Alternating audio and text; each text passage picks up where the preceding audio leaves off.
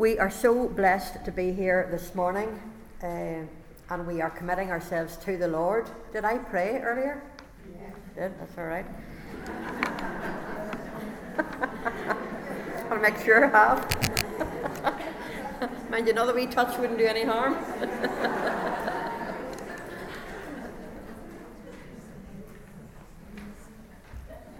Do you know, I really believe God. I know He wants to speak every week, but I really believe that He wants to do something very special today. And I don't really know what's going on, obviously, in all of your hearts and lives. I don't know, but I really sense that God wants you to know just that He loves you, no matter what's going on in your life. We're going to continue with the story of David. And if you remember, the week before last, we saw that he had had an encounter with Saul. And he had told Saul that he was feeling like a flea or a partridge. And if you remember, we looked at how a partridge really ran instead of flying, exhausted itself, so that young boys even could take sticks and could kill it. And how this was a picture that very clearly that David had been having in his thinking. He'd been seeing himself as vulnerable as a partridge. That as Saul chased him and pursued him relentlessly, that David was beginning to feel like a bit like he talked about himself in another place. We looked at this a couple of weeks ago. He saw himself like a flea or a dead dog or a partridge. He saw himself as being very vulnerable. And I wonder today what you see yourself like. How do you picture yourself? Do you see yourself as someone that is just downtrodden and there's no hope for? Or do you see yourself the way God sees you?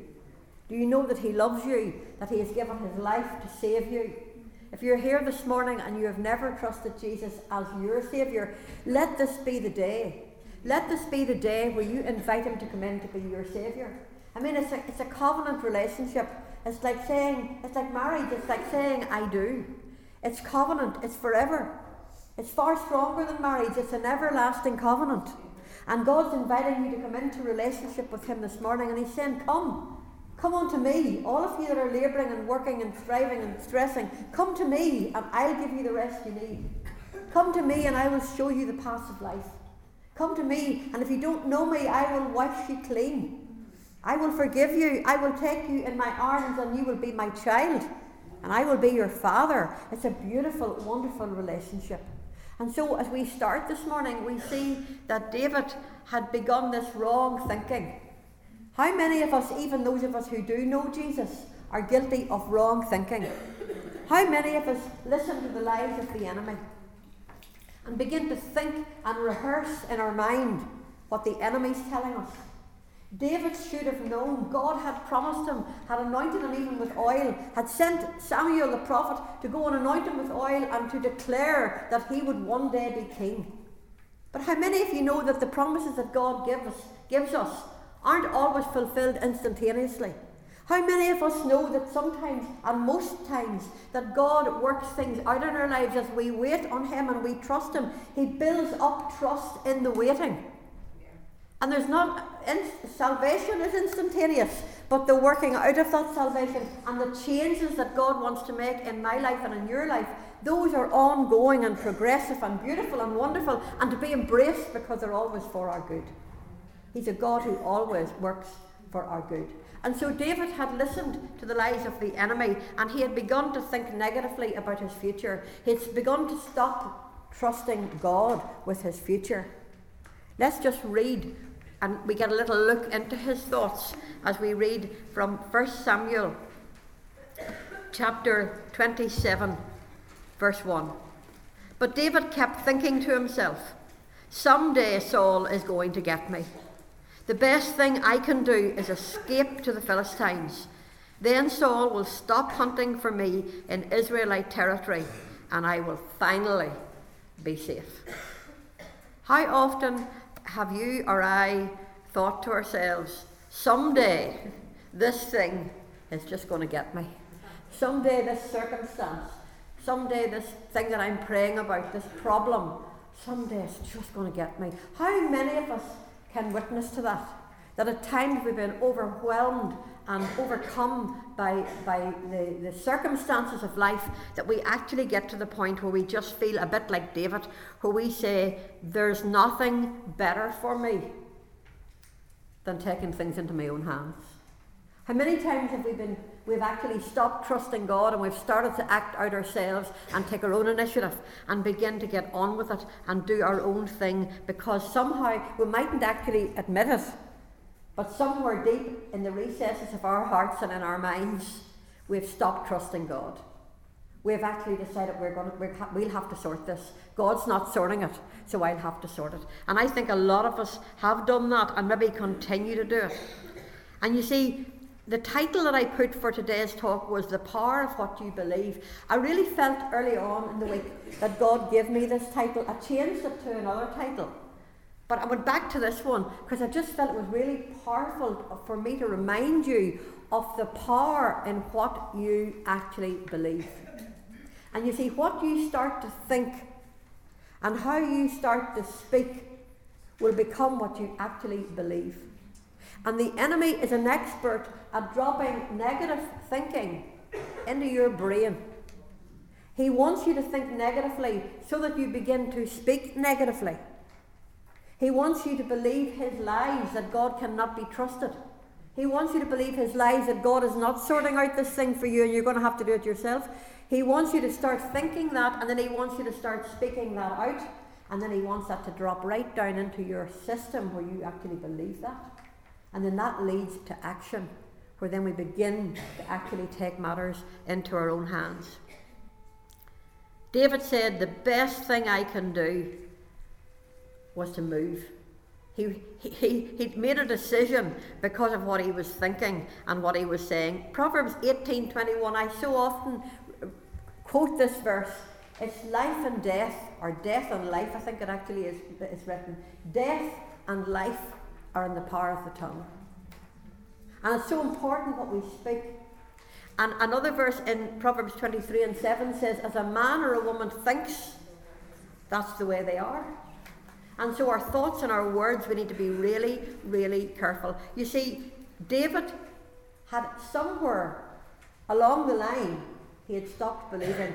Somewhere along the line, he had become so vulnerable with all the negative things that Saul was doing, all the emotional turmoil that he was under because Saul was after him, that he actually started to believe the lie. You see, the thing is that the enemy is relentless, and you and I need to make no mistake about it. The enemy is after you.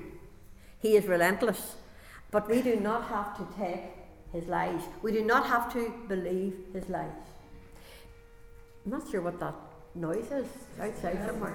They're working. Okay. You see, if you have a true image of who you are in Christ, you're going to think differently about yourself. If you know that in Christ you are perfect and acceptable, if you know that in Christ God the Father looks at you and you are perfectly clean, you're forgiven, you are beautiful in God's eyes, when you begin to receive that and bring your dirt to him and ask him to keep washing you clean so that you walk in Christ, listen, we can begin to think differently about ourselves. We can have a different self-image. And that's what God wants us. He wants you to know who you really are in Christ. Before Christmas, I was sharing with the ladies in the prayer meeting earlier, before Christmas I really felt like God spoke to me and said, start walking in your true authority. You know, we listen to all this condemnation. We listen to the reproach of the enemy. We listen to the lies. We listen to the stuff. And you see, the reason we listen to it is because a lot of the time it's true. We have slipped. We have made mistakes. We have let God down. But the thing is that when we come and we bring all before the Lord and say, I'm sorry, Lord, wash me clean, we are made pure and perfect again. And we can walk and live like that on a daily basis. And when we do that, we begin to rise up in our true authority, and we begin to realise that we have been given authority to actually stand up and not only pray for ourselves, but pray for others and stand in the gap. And that's what we're looking to do in this group of women. We're longing to see people entering the kingdom, knowing who they are in Christ, and rising up like a mighty army, that we can go out of here like a mighty army across this land, and we can be impacting the people around us with the good news that Jesus died to set us free to be mighty women of God. Isn't that the truth? And that's what I believe God wants to say to us today. You see, Satan had been pouring in lies and using the circumstances of David's life to make him believe that he was done for, that there was no hope for him. Now the problem was, when David decided he was going to take off and do his own thing, the problem was it wasn't just David that was going to take a step back. He was going to actually influence 600 men to go with him, along with those men's wives and children. And I want to say this today, that if you know Jesus as your Lord and your Saviour, and I believe the majority of you do, and if you don't, please come up here afterwards. We just couldn't wait to tell you about him and to introduce you, that you might take that step of faith to belong to Jesus Christ and to be his girl. He wants you so badly. But if you know him, I want to tell you today that if you take a backward step and you start to listen to the lies of the enemy, you're probably not going to just do it on your own. You're probably going to influence the people around you, and you're going to influence others to take a backward step.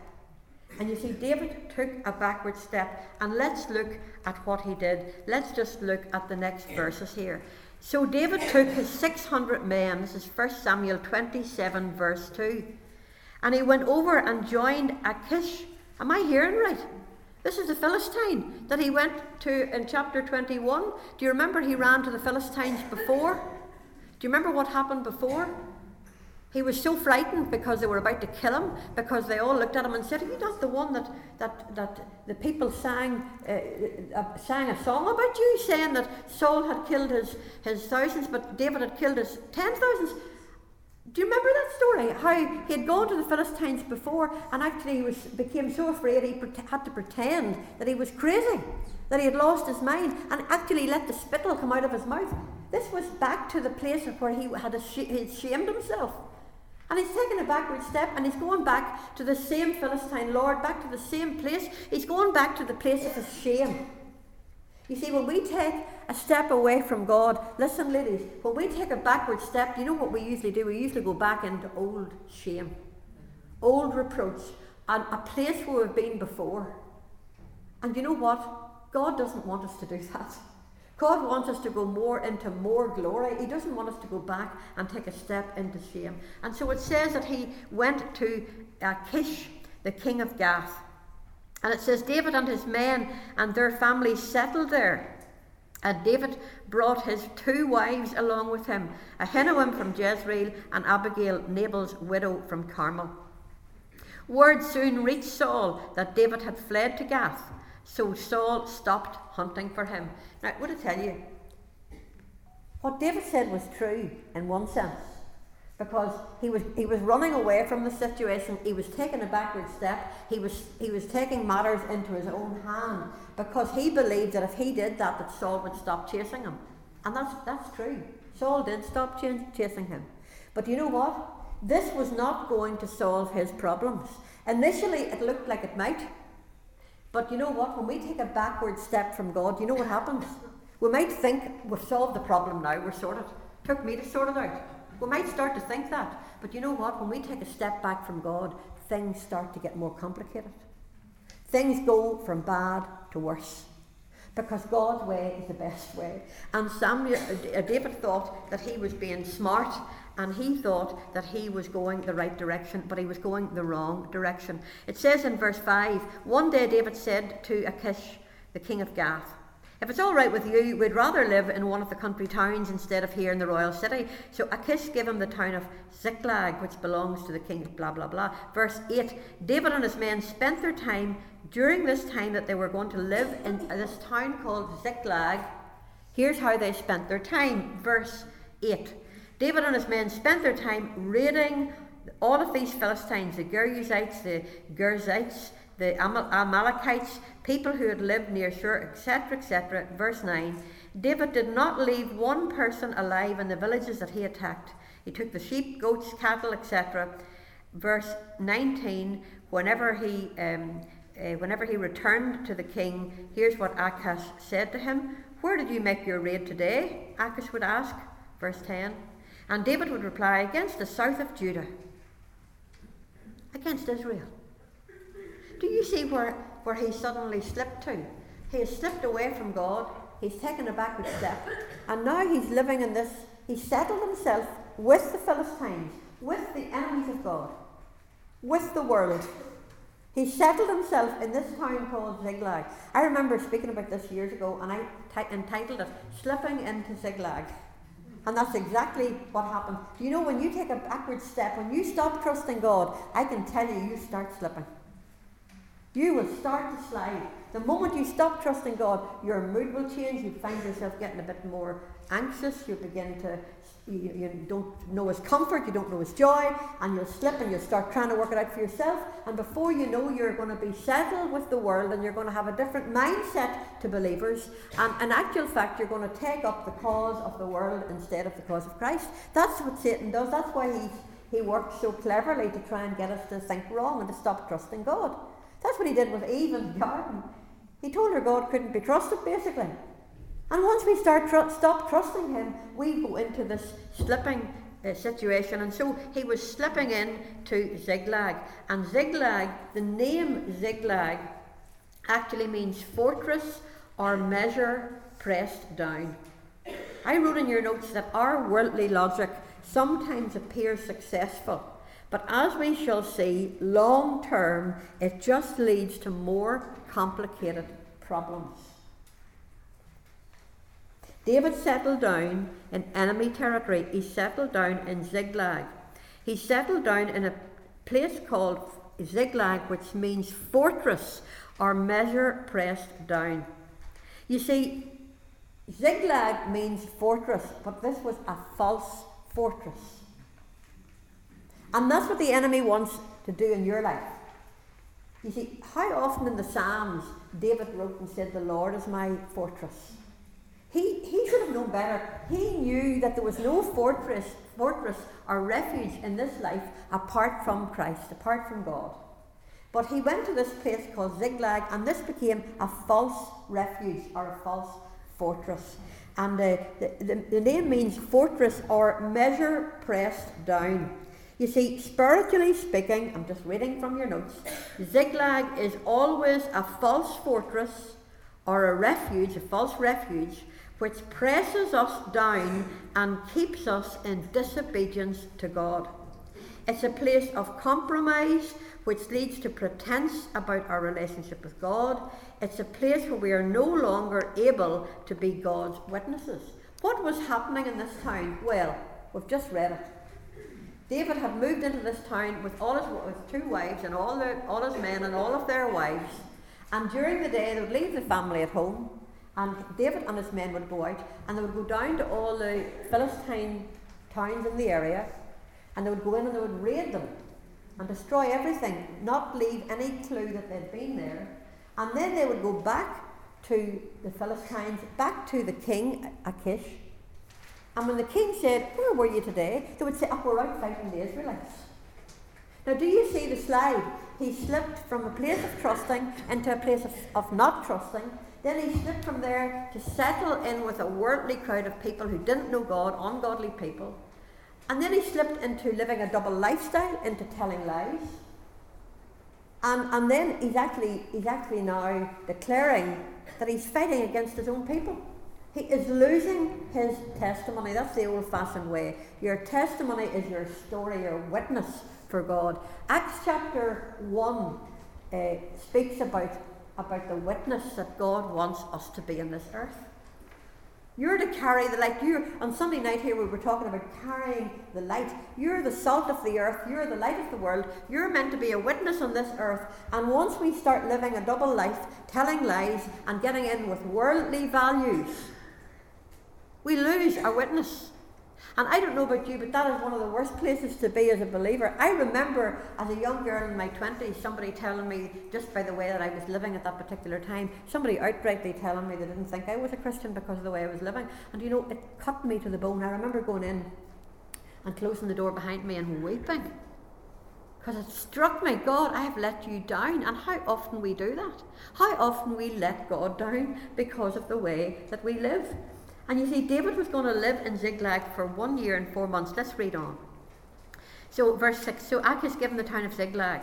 Verse 8. David and his men spent their time raiding. Right on down to, let's look a bit further down to verse 12. Achish believed David and thought to himself, by now the people of Israel must hate David bitterly. Now he will have to stay here and serve me forever. Do you know that's what the enemy speaks over your life? When you take the step backward, when you start into a false refuge, what's a false refuge or a false fortress? A relationship that's not right before God. Putting something as an idol in front of you, putting all your eggs into one basket, choosing to rely on what you have and your finances rather than trusting God. It can be any number of things. It can be looking for a refuge in alcohol or drugs or medication. It can be looking for some kind of protection, or refuge is just protection, it's a safe place. It's looking for a safe place in the wrong place. It's putting something else in front of God. And so when we do that, we begin to live that double life, and we begin to lose our testimony. We begin to lose the witness, the power to witness. Because we're just like everybody else, and we're believing the same set of values, and the enemy is gloating because he now thinks, now I've got her. She'll not get out of this because she's identifying herself with the world. I've trapped her. Now I can hold on to her now. That's what he wants to do, because he's afraid of your life being given over to God. He's afraid of you. He knows if you're saved, he can't lose your soul. But you can lose the power and the witness of your life. You can live and go out in disgrace at the end of your life and let God's name down and have to have that encounter with Jesus. But do you know what? God wants you to have a life that's worth living. He wants you to have a life that's full of the joy of intimacy with him, of walking with him every day, every moment. God wants you to know that he is the one who satisfies, that he is your fortress, that he is the one who can lead you into the good plans and the destiny that he has for you. And you see, I wrote in your notes, eventually these lies and all of this propaganda was going to take its toll on David. Listen, you might think you can keep going and live a double life, but if you belong to Jesus, do you know what? He'll not let go of you. If you belong to Jesus, it'll eventually take its toll and something will happen. Because God won't let you go. God will work on you to try and bring you back. But David had slipped into compromise. Let's just look at chapter 28, verse 1. About that time the Philistines mustered their armies for another war with Israel. And King Achish told David, you and your men will be expected to join me in battle.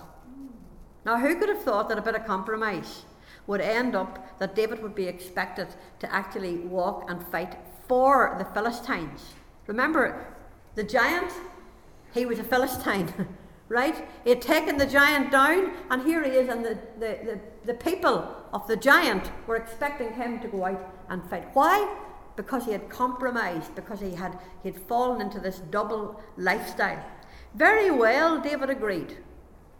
Now you will see for yourself what we can do. Do you see how, even in his attitude, he's become arrogant? He's speaking out of a place where it sounds as though he really has turned over to the other side. Then Achish told David, I will make you my personal bodyguard for life. I tell you, the enemy had a plan for David, and it wasn't to walk into the destiny that God had for him. And I'm telling you, ladies, that the enemy has a plan for you, and he doesn't want you to walk into your spiritual destiny. He doesn't want you to know the joy of being able to pray with individuals and being able to be a witness everywhere you go. He doesn't want you to know the thrill of leading someone to Christ. He doesn't want you to know the thrill of walking in unison and in oneness with the God of creation. He doesn't want you to know the joy of walking in agreement with heaven.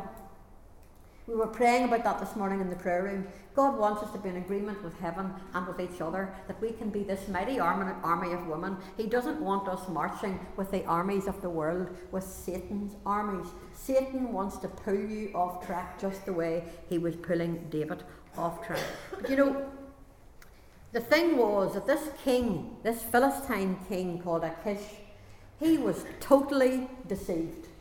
Like David was totally deceiving him. And you know, sometimes whenever we fall away and we take a backward step and we just lose our witness and we just become like everybody else around us, you know, we can actually deceive people that everything's okay. I mean, David was acting as if everything was okay. Have you ever been there? Have you ever been in a place where you were sick to your stomach because you knew things weren't right in your life? But actually you were bluffing. Everything's okay, everything's just fine. God does not want us to bluff. He does not want us to pretend that everything's okay. God wants you to be real. And it's only by being real that God can deal with stuff.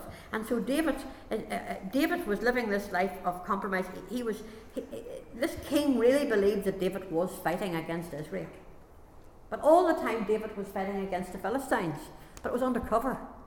And you see, when you're out of step with God, if you know the old-fashioned word backslide, it's sliding backwards. Whenever you slide backwards away from God, you know, your heart might still be towards God, but your lifestyle's not. And this is what was happening here. David's lifestyle was screaming all the wrong things, but his heart. There's a guy called Mike Bickle. He wrote a book called After God's Own Heart, and he suggests that at this particular time that David was probably living with terrible tension inside of him, because he was stuck in compromise, yet he still loved God. I mean, make no mistake about it, David loved God. Let me read to you from Psalm 18. Just one of the psalms that David wrote that give us a little glimpse into his heart. He says, I love you, Lord. You are my strength. The Lord is my rock, my fortress, and my Saviour. My God is my rock in whom I find protection. He is my shield, the power that saves me. He is my place of safety. In other words, he's my refuge. He's my fortress. David said, I called on the Lord who is worthy of praise, and he saved me from my enemies. The ropes of death entangled me. Floods of destruction swept over me. David knew what it was to get himself entangled in bad situations. Hang on till I just get this Bible over here. I want to read you something else.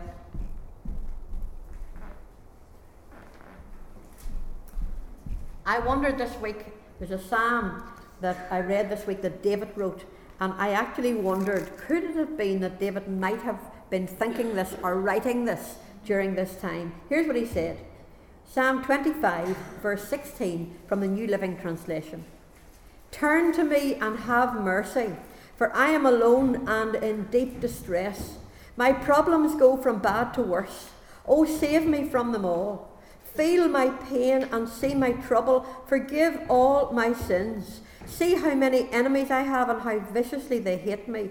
Protect me, rescue my life from them. Do not let me be disgraced, for in you I take refuge. May integrity and honesty protect me, for I put my hope in you. I believe this was a reflection of David's heart. I know what it's like. I know I told my story last week, but there was loads of pockets in my story, times where I took wrong steps. And you know, I just really feel it's important for me to say that to you. You know, Joy and Jerry and I met together. We meet most Friday mornings to pray. And we were talking and sharing and praying last Friday morning. And we were just saying how in all of our lives there are places and things that happened where we did slip. And you know, the last thing that we want for you to think is that we have got it all together, that we are perfect, you know, that we have just gone hung. Listen, everyone, we're all the same. We're all made of the same material. We all have let God down. We've all gone off at tangents. But you know what we concluded? We concluded that every moment we took a wrong turn, that every time we got ourselves into a mess, that God was right there. And that God was taking us through it, and God was taking it out of it. He was taking us out of it, and God was bringing us through into our destiny. Do you know all we need to do is to turn and ask him to do it? And he is so faithful to do it. And so during this time, I have no doubt that David's heart was breaking. I have no doubt that when he realised that he was expected to fight with the Philistines against Israel, that would be like someone saying to you, you've got to go out and start fighting against the gospel. You've got to go out and start bad-mouthing the gospel. That's what that was like. It was like somebody saying, now, you've been in the world long enough and you're one of us now, so let's just start standing up against these Christians and telling them they're a load of nonsense, they're not preaching the truth at all. That's actually what he was being asked to do, to stand against what he knew was right. You see, he loved God. And no doubt he loved God's word. He loved God's law. He wrote about it, how he loved it. But the way that he was living was making a disgrace of it. And it's possible for us to do that. It's possible for the way that we live to actually bring dishonour to God. As I've written in your notes, as believers we want to promote God's word, yet it is possible to live in such a way as to deny God's word. David had agreed to fight with Achish. He even sounded happy to do it. But when the other Philistine lords arrived to inspect the troops, let's see what happened. Let's continue to read this in chapter 29, verse 1. I need to get back here to hang on a wee second. I just lost my place. Yes, here we are. Okay, the entire Philistine army now mobilised, and the Israelites camping at the spring in Jezreel. As the Philistine rulers were leading out their troops in groups of hundreds and thousands, David and his men marched with King Achish. I'd love you to get a picture of this. I like to visualise things. And I can see all these rows and rows of thousands of all of these Philistines. And they're all their armour on them. And they're all going up in rank with all their leaders. And right at the back, there's wee David right at the back. And he's standing beside this king of Gath. This man that had previously chased him out of his territory. This man that had scared the wits out of him before because he said, Are you not the one that they sung the song about? About how Saul had killed so many of us, but you'd kill far more. You see, the first time that David had been with the king of Gath, the song had got him into trouble and he had to run. But just watch how God uses the song to get him out of trouble.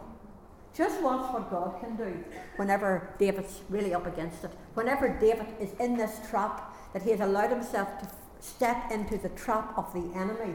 Just listen to what God does and how he does it. So here's all these Philistine lords and they're all standing up and they see wee David marching up alongside the king of Gath. Just listen to what they say. It says, Achish told them, This is David, the servant of King Saul of Israel. He's been with me for years, and I've never found a single fault in him from the day he arrived until today.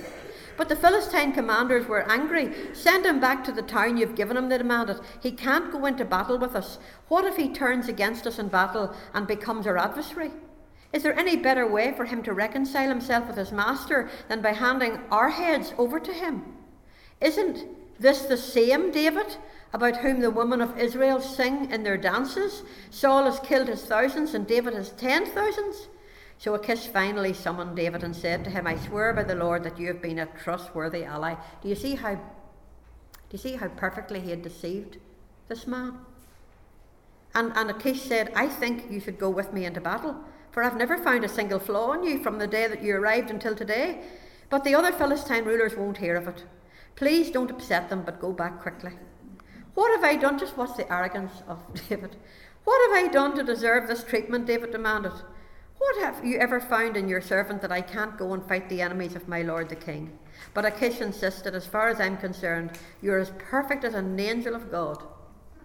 He had totally deceived him. Achish thought, David, I think you're wonderful. But the rest of these guys say you have to go back. Do you know what? These Philistines thought that they were stopping David going into battle with them. But you know what? It wasn't them.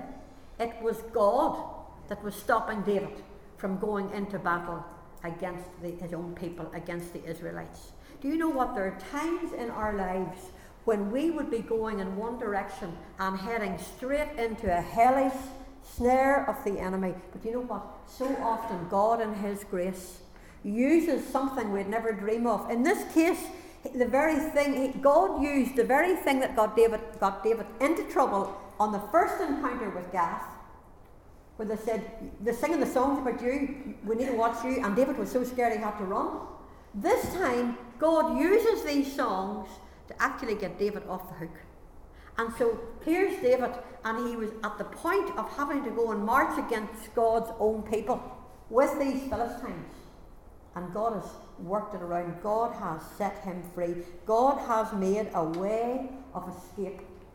I love 1 Corinthians 10, verse 13, where it says that at times, whenever we are in temptation, when we get ourselves into a trap, that God can make a way of escape. You know what? God is such a mighty, wonderful God. And so here we go. God has set him free. And instead of going to war with the Philistines, we see that he is now marching home to Ziklag, and he's heading home with his men. And I believe that as he went, I believe that God did this. Do you know why? Because I believe that no matter what kind of a false front we put on, we can be upbeat with each other. Oh, we're fine, it doesn't matter. I'm not away from God. I'm doing absolutely fine. We can put on a false front to each other, but you know what? God sees the cry of your heart. And I went through a season in my early 20s where I was living a kind of a double lifestyle, not in any serious way, but this story is a very serious story. But you know what? It's in the ordinary ups and downs. God knows if our hearts are faithful to him or not. God knows if our lives are authentic or not. And I remember there was a season for perhaps a year or two where I was kind of trying to live one way, like with worldly stuff, and at the same time, I'll tell you something, I remember coming in from places that maybe I shouldn't have been, with people maybe that wouldn't have been really lifting me or drawing me towards Christ, but I can remember coming in and weeping before God, because do you know what? Whenever you belong to Christ, you love him. And you might put on a front and you might even bluff yourself for a while, but eventually, you know what? It begins to get to you, and God sees the truth. Our hearts long. You know what? If you've tasted of Christ, nothing else will ever satisfy you. You can try it all, but listen, it will not satisfy you. Nothing in this world will satisfy you except walking in harmony and in fellowship and in love with the one who died for you. There's no other lifestyle that's going to actually satisfy you or bring you joy. And we can slip a certain amount and bluff ourselves that we're doing okay and we're going to get through just fine. But you know what? We're not. We're going to end up more complicated. We're going to end up missing opportunities. We're going to end up losing our witness. We're going to end up being in a place where God doesn't want us to be. But you know what? God, in all his grace and mercy, whenever he sees our hearts and he sees that cry in our hearts, do you know what? So often he rescues us. So often he rescues us through situations and things that happen that we would never ever imagine that he could use to take us out of the snare of the enemy. How many of you here can say that God has taken you out of the snare of the enemy? I put my hand up. Time and time again, he has delivered me when I was foolish to make a wrong choice, but my heart was crying out, help. Help me, God. And you know what? He just comes right in there, and that's exactly what he does. I wrote in your notes, God could see the true cry of David's heart, because despite his arrogant behaviour, David still loved God, and he knew that God still loved him. He knew what we need to know, that God loves us even when we fail him, that God's love does not depend on our performance, but on his character. 2 Timothy 2:13 says that even whenever we are unfaithful, that he is faithful because he cannot change who he is. Listen, he's a faithful God. He will not let us down. I believe that David's heart was breaking, and God knew that, and God in his love and mercy had stepped in to get him out of the claws of these Philistines and send him packing on the way home to Ziklag. But here's the thing, let's just read the first couple of verses in chapter 30. 3 days later, so this is David marching towards Ziklag with all his men. 3 days later, when David and his men arrived home at their town of Ziklag, they found that the Amalekites had made a raid from the Negev and Ziklag, and they had crushed Ziklag and burned it to the ground. They had carried off the women and children and everyone else, but without killing anyone. Let me just give you the picture. David's had this massive experience where he was on the verge of having to go and fight against his own people. This place where he could have stepped over the edge and never have been able to get back again. But God stopped him from doing that. And here he is with his men, they're marching back to Ziklag, and they're getting near to Ziklag, somewhere up on my imagination's running a bit while here, but you can bear with me. Somewhere up on the horizon, I see this column of smoke going up. And David said, what's that? Where's that, boys? And some of his men said, that looks in the direction of Ziklag. Could that be our town? What's happened? What's happened? What's happened to our wives and children? Can you just imagine the fear rising, and the clothes are probably quickening their pace and trying to get there as quick as they can. When they arrive, guess what? Ziklag is burned. It's burnt up. You see, David, for 1 year and 4 months, had put all his energies into Ziklag. It was a false place. He was on his way back to Ziklag, to the very place that had enabled him to live a false life. It was the very place that was a false fortress. He was heading back to the false fortress. He was heading back to the lies, back to the place that had empowered him to live a life that wasn't for God, a place where he lost his witness and lost his testimony. And on the way back, it's all burnt up. Do you know what? When we live for the world, or we allow the enemy to bring us into places we shouldn't be, do you know what we can expect? We can expect it to go up in smoke. Because nothing is going to last. And you know, I've given you a reference there where you can look and see that there's going to be a judgment day, and stuff like that, whenever it's just wasted time. That's why Satan spends so much effort to get us off the way, to try and bring us into these false fortresses, these false places where we're pressed down and we're actually shaped. You know, when you press down, you shape something. Satan wants to shape you into the shape of the world so that nobody will ever know any difference, so that nobody will see the Christ in you. He wants to conform you to the world instead of conforming and transforming you to be like Christ. Satan is very diligent about this, ladies. He is very determined to spoil your witness. He does not want you to blossom and bloom and be the woman that God has always planned for you to be. And he wants to take you off track and take you in detours, and I've been in quite a few detours, I can tell you, in my life. But you know what? With God's help, I plan that there'll be no more detours. I'm saying, God, forgive me. You know what? A detour can be done in a day. We can have little daily detours. I'm praying, Lord, help me not to have daily detours. Help me every day to walk arm in arm with you. This morning in the prayer room we were praying, and I just had this sudden picture of, you know, the three-legged race? Yeah. I just had that picture, Lord, you just tie my foot to yours. Let me just walk with you every day. When you stop, help me to stop. When you move on, help me to move on. That's what they did at the ark, you know.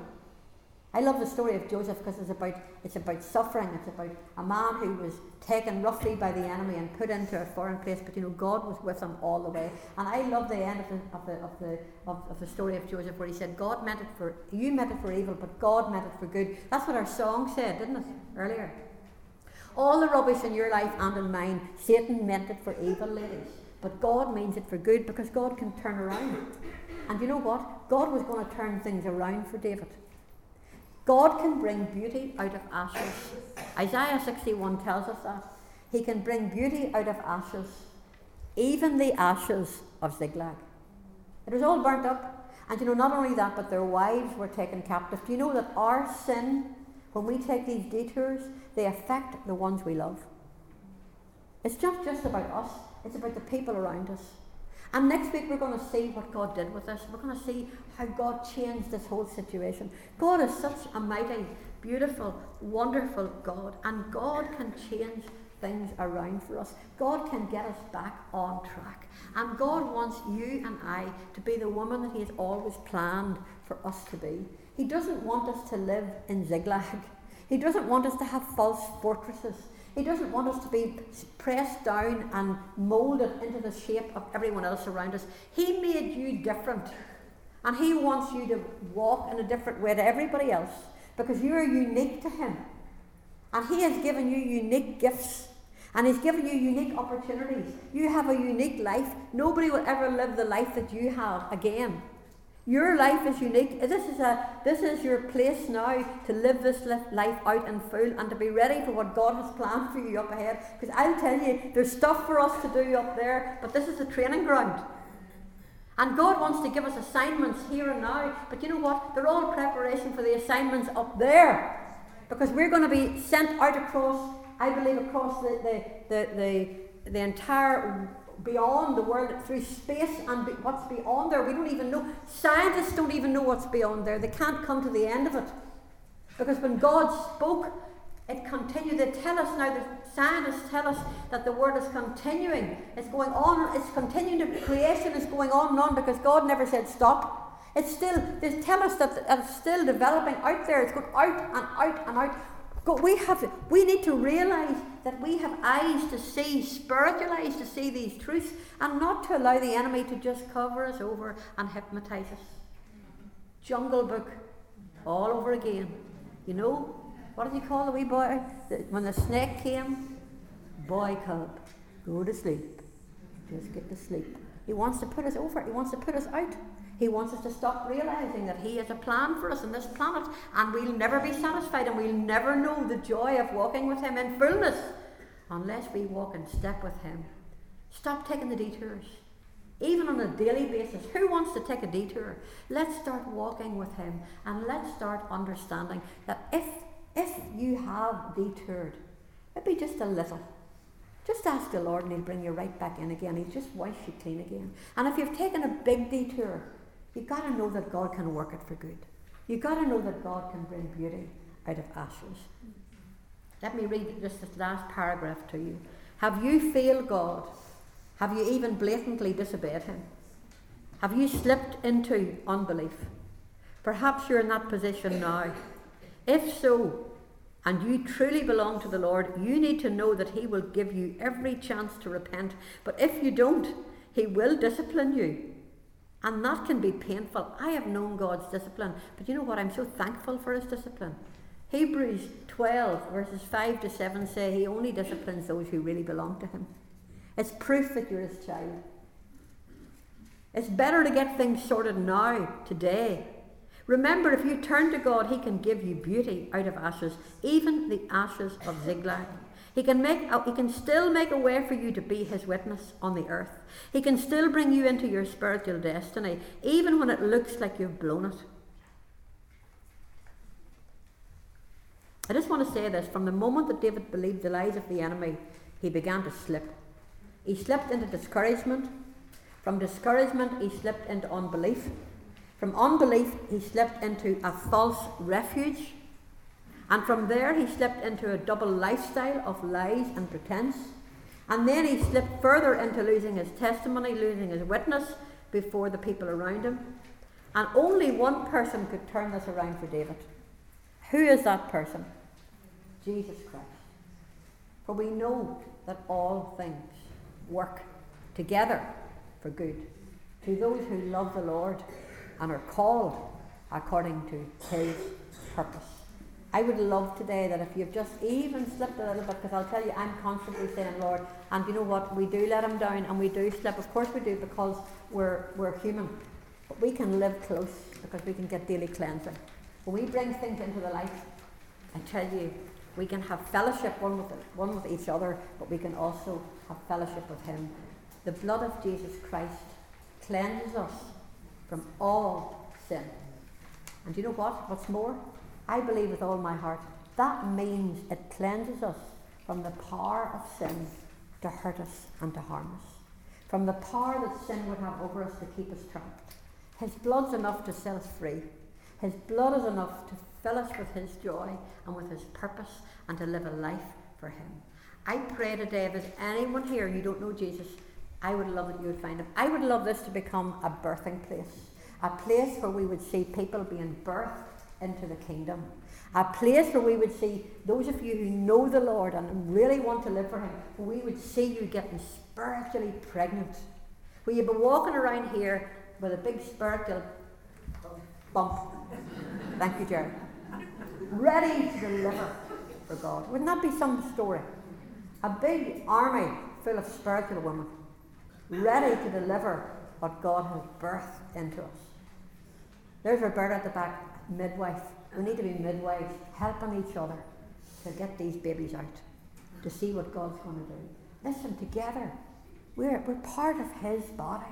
We belong to him, and we belong to each other. We're part of his body. Together we can do so much more than we can on our own. Let's start this journey. Those of you who need prayer, please come up and let us pray for you. We've got a good prayer team up here. Come up and let's get life over each other and believe that God can do more exceedingly abundantly above all that we could even ask or think. For his glory let it be. Father, I just thank you for your word, and I pray right now, Lord, that you would do business. I pray even in the quietness, as we take a moment or two, Lord, for you to speak to individuals. I just want to ask those two questions again. What has God said to you today? What's he speaking to you about right now? And what are you going to do about that? Not next week or next year, but what are you going to do about that right now for the rest of this week?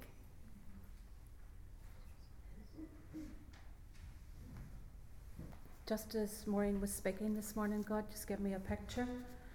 I believe it's for one or maybe more than one lady this morning. And it was a picture of an old biscuit box, like an old tin. I don't know, years ago we used to use them just for storing our treasures in, and bits and pieces and things that we wanted to keep. It was a safe place.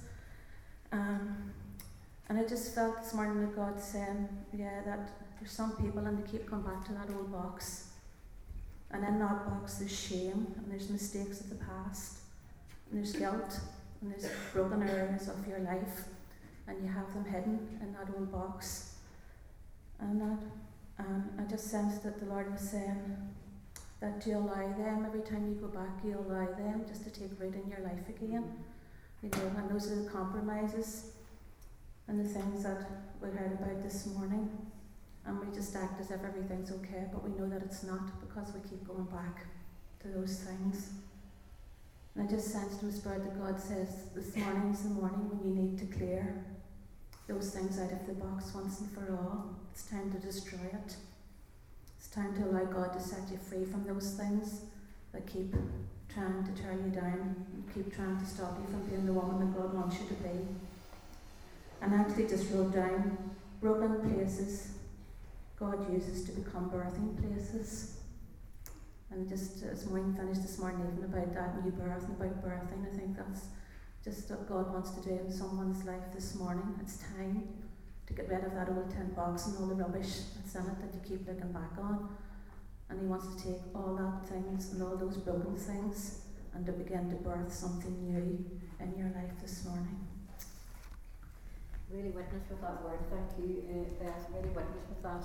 And we're going to sing a song now, and it's about freedom. It's about God's amazing grace and how he wants to take those chains off us, those things that would try to hold us back. And it really is time, I believe, to know who we are in Christ. We get back to him again and we recognise he's paid the price, that we can be free of that shame. And just as Beth was sharing that word, I just kept thinking of the promise in Isaiah, I think it's Isaiah 45, is it? Where it says, behold, I do a new thing, says the Lord. Do you not see it? Behold, it's already springing forth. And we got that word in the prayer room earlier. And I do believe that God is ready to do this new thing. And perhaps in some of you have already begun to start it. But he wants you to recognise it and get into agreement with him and allow him to do the new things that he wants to do. But you know what? If you're going to go forward into something new, you've got to let go of the old. You've got to let go of the shame and stop going back into it. You've got to step forward into the new, and you've got to constantly be getting that washing and that. It takes it's a process to step into your fresh new identity, but the Lord is there to walk you into it and walk you right through into your destiny. I believe this morning is an important morning for many of you, and there's a choice to be made. Are you going to continue with the status quo and keep going back to the old biscuit box and back to the lies and see yourself like that flea or that partridge or that dead dog? That's not who you are. You're a mighty woman in Christ. He died that you could rise up to be that woman that he has called you to be and bring you into the destiny that he has prepared for you. You know, he has paid the ultimate sacrifice that we could have freedom, so that our chains could be taken off and we could live a life for him, and that we could actually fulfill the purpose that he ever created a man and a woman for. To be like Christ, to show what God looks like to the world. This is what we're called to. I believe this morning that God really means business. And if there's something that you just need sorted, please come up. We've got a really good prayer team here. We'll pray with you. But you know, it's a challenge to me, because I tell you, I really want to keep going and keep going close. I don't want to make more detours. I've made too many. Let's ask him to help us, to walk close to him and close to each other. Let's rise up to be this mighty team. Thank you so much for bringing people today. Thank you for those of you who are here for the first time. We welcome you. We thank you that you're here. We just pray that we can see more and more women coming here week after week. We want to see God doing something here that's going to strike across this land and beyond. Are we up for it? Yeah. Let's be ready, because God can do what we would never imagine. He can do beyond anything we'd ask or think. So amen. Go in peace, and we'll see you next week.